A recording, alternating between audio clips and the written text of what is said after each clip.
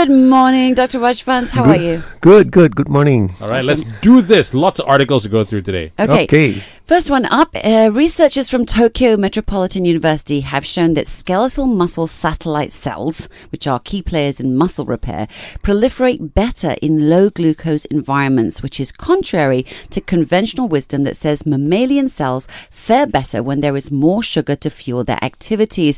So, Dr. Rajbans, what does this piece of research say for us about us and our sugar intake? There's a lot of things you're learning today that, contrary to what we learned as a doctor, as a medical student, and we always think that you need sugar for when you're exercising, or when you after exercise you need to repair the muscles that are damaged during exercise.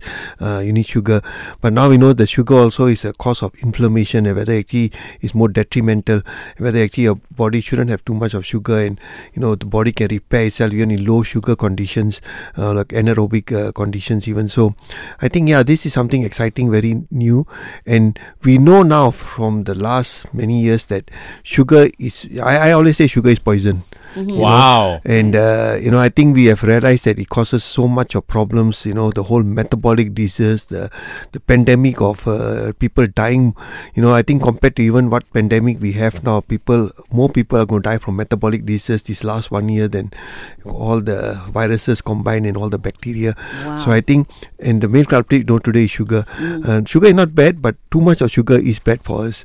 If you're exercising, let's say you're running a marathon, then of course you need the sugar, because you need that extra, especially people who are marathon runners, they don't have extra fat to burn. They are very fit people, so they probably need to load up the carbohydrate load we talk of, but not many people like that. Most people have too much of fat on them anyway, and taking more sugar is just going to cause more problems. So I think this research is good in the sense that sugar isn't everything, glucose is not everything, and in fact less sugar the better for us. Right. And of course there's so much sugar hidden in so many different kinds of foods that we're not even entirely aware unless you actually check, right? Yeah, I think if anything man-made is, I think, full of sugar today, because we sort of went into the low-fat diet, so we went and put a lot of sugar in all our foods. Yeah. So always go back natural, Okay, so how much sugar is really needed for a human body to function effectively then? I think it all depends on your activity. If someone is very active, does a lot of exercise, he probably needs more than someone who is very sedentary.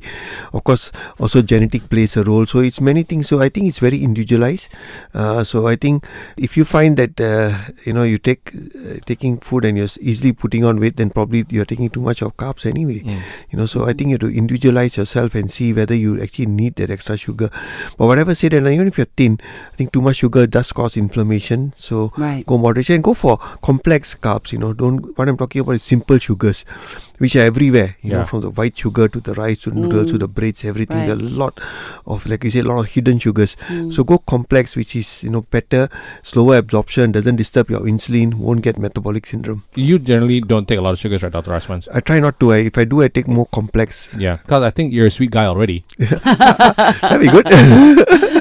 Now, the American College of Physicians, citing previous data that indicates at least 30% of outpatient antibiotic prescriptions in the US were unnecessary and often continued for too long, issued best practices for appropriate antibiotic use in several bacterial infections, i.e. the right antibiotic at the right dose for the right duration, for uncomplicated bronchitis with COPD exacerbations, community-acquired pneumonia, UTIs and cellulitis. Doctor, what is the current antibiotic prescriptions for bacterial infections, and why has this been the convention for so long? Actually, if you look at the article, they actually looked at things like UTI and bronchitis just for 5 to 7 days, and actually that's what that's standard, right? That's standard. Actually, I'm surprised that some of the doctors in America are using it for 10 days. I think that's too long, because if you're taking something for too long, the antibiotics, the chance of the bacteria getting resistant is higher. So I think short duration antibiotics are the norm, for simple infections. So 5 days is what you want to give. Too short will of course be not enough, so that the bacteria also can then get resistant and can problems. So right, I think it's 5 to 7 days. Of course, most of the time we ask the patient to come back to see whether they are getting better. Do they need to continue? Because you hope, the whole reason you take antibiotics is that you reduce the bacterial count, and then your body's immune system can take over. But also some patients, their own immunity might be weak. For example, people with uncontrolled diabetes or elderly people or people with underlying cancers. So then your antibiotics may not be enough for 5 days. And also normally we try to by then get a culture, whether the sputum or the urine culture, and see whether the antibiotic was the right antibiotic for that infection. So all these have to be considered. But simple infections, 5 to 7 days is normally the norm. Because but at the 7th day, you want your body to kick in its own defenses. Take over its own immunity and take over and get rid of whatever bacteria. Right, okay.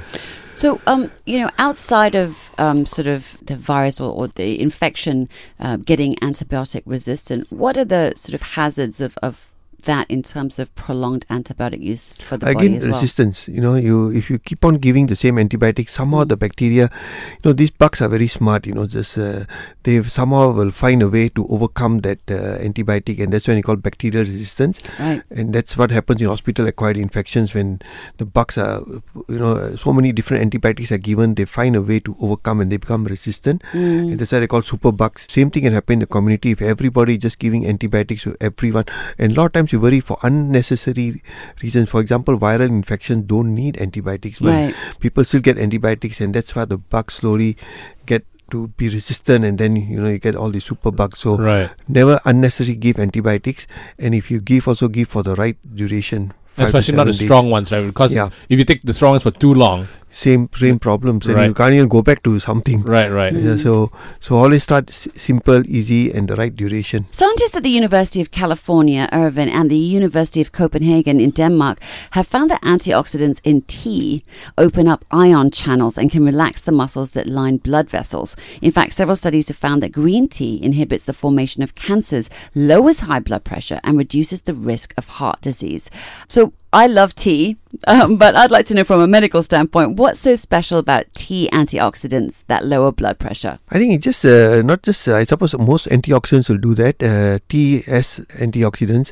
Green tea has more than, the black tea, but still they have antioxidants. And they have studies that show that helps blood pressure, reduce risk of cancer. But I think that goes for most antioxidants.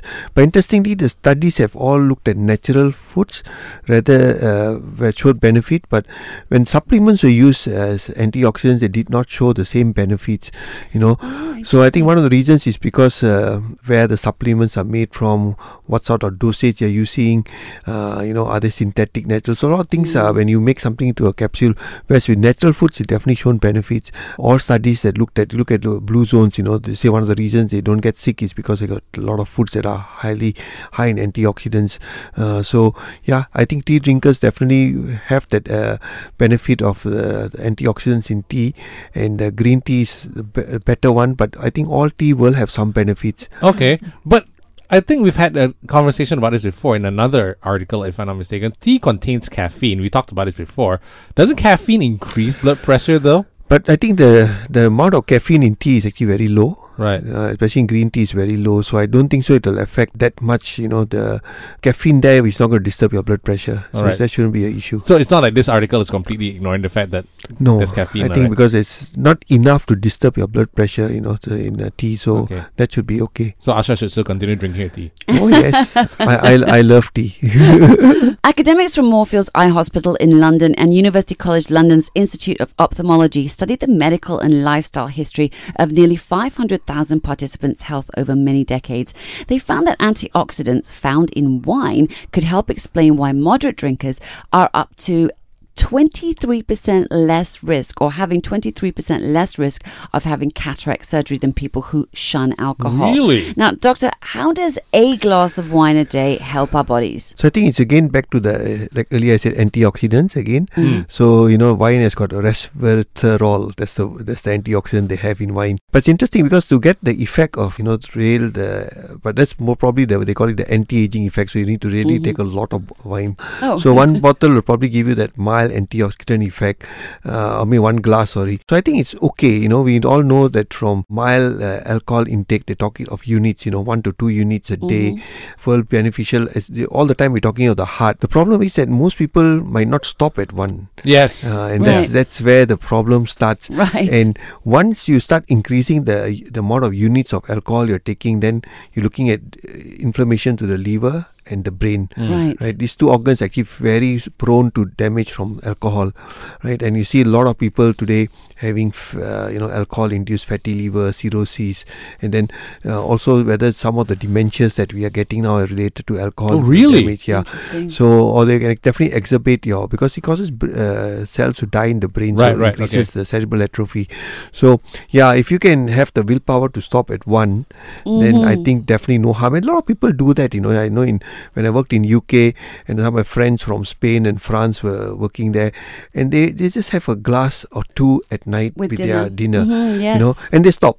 Yeah. But I know that my own people who are my friends, they don't believe in stopping at one or two, They just once the bottle's open, why not? Just finish it, let's not waste it. For them, it's like, hey, one is good, or a little bit is more good, right? Yeah, so the more the better for them. And then I think that's where a lot of problems occur with alcohol. So I think, yes, if you can stop at one, no harm. If you don't take it doesn't matter anyway, because antioxidants are available in so many foods, So wine is basically from grapes. So if you're someone who doesn't take alcohol, then just eat more grapes. So if you ate grapes, you could get the resveratrol that you need? I suppose just like getting one glass of wine, the effect of one glass of wine, just taking a bunch of grapes won't do any harm. Right. It's more natural. Exactly. Anyway. So you don't need to drink the wine to get the same kind of benefit. if you're not someone who doesn't take alcohol, Yeah. I think there's enough foods out there that are full of antioxidants anyway. Yeah, but generally, best not to take alcohol at all. Because you see, that's why you never hear of them talking about alcohol is good for the liver or the brain. Never.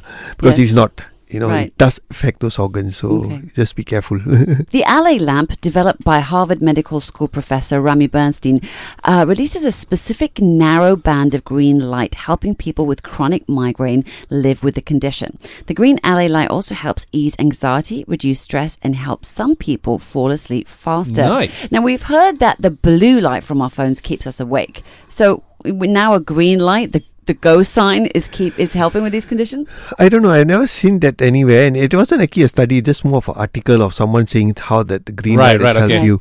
So I don't know. I would be a bit skeptical about that, because sometimes placebo effect is there for everyone. So if you think something going to help you, you feel better and you think it's good for you. So unless they do they call it double blind plus, that means if I take 100 people and 100 get green light, 100 don't get a green light, and see the effect over time, have some real measurements, and then I can agree that this works. So I don't know, no harm I suppose putting green light. They talk a lot about how bad blue light is. Yes. So they got now things that you can wear things that you can take away the blue light. Right. For me the best is digital addiction is bad. It's a real thing. It is something that is really causing a lot of issues. So I would really try to avoid the blue light, especially 1-2 hours before going to bed. And avoid anything digital. Really, in your bedroom, a lot of people sit in the bedroom, watch television, go to their phones, computers, and do work in bed. Yes. So try to avoid that, because it does disturb your sleep in the long run. It helps me sleep, okay? For some people, it's completely fine. I don't know whether it's an age thing, but it helps me sleep. But you don't know, unless you do your sleep measurements, whether you actually get deep sleep or not. Yeah. And now people can actually use certain gadgets to measure their sleep, and a lot of them are shocked that they actually don't get a good deep sleep. Their sleep is actually very disturbed, very broken. They don't go into the deep sleep, which is also important for physical rejuvenation. They do get the dream sleep, the REM, but the non-REM is not there. They're not going to the full cycles. Full cycle, yeah. I suppose in a way also what's interesting to me, and I'm going to ask you this, is we have the blue lights that keeps us awake. So now they're saying use the green light to counter these conditions, but it's not addressing the actual cause of it in the end. So it's like kind of like taking medication for a symptom that's caused by something that you're actually doing, right? Yeah, true. Because you see, melatonin is the one that starts secreting after, and that's when the sun comes down, everything dark. But of course, the day we invented light, we changed the whole thing. Yes. Yeah. But you still want to go back to this thing that certain, 1-2 hours before you go to sleep, maybe, you wouldn't exercise just before going to sleep. Now you have to have a heavy meal just before going to sleep. And now you have to have, a lot of blue light disturbing you before you go to sleep. So maybe just read a book or have something like a warm drink and things like that helps your sleep, especially if you have a sleep problem. Some people, I suppose, don't have that, and I think everyone is different. Like maybe you are one of the lucky ones JD who could can stand up and fall asleep. I can, He's that really. talented at it. So, but we don't know how this will affect him in the long run.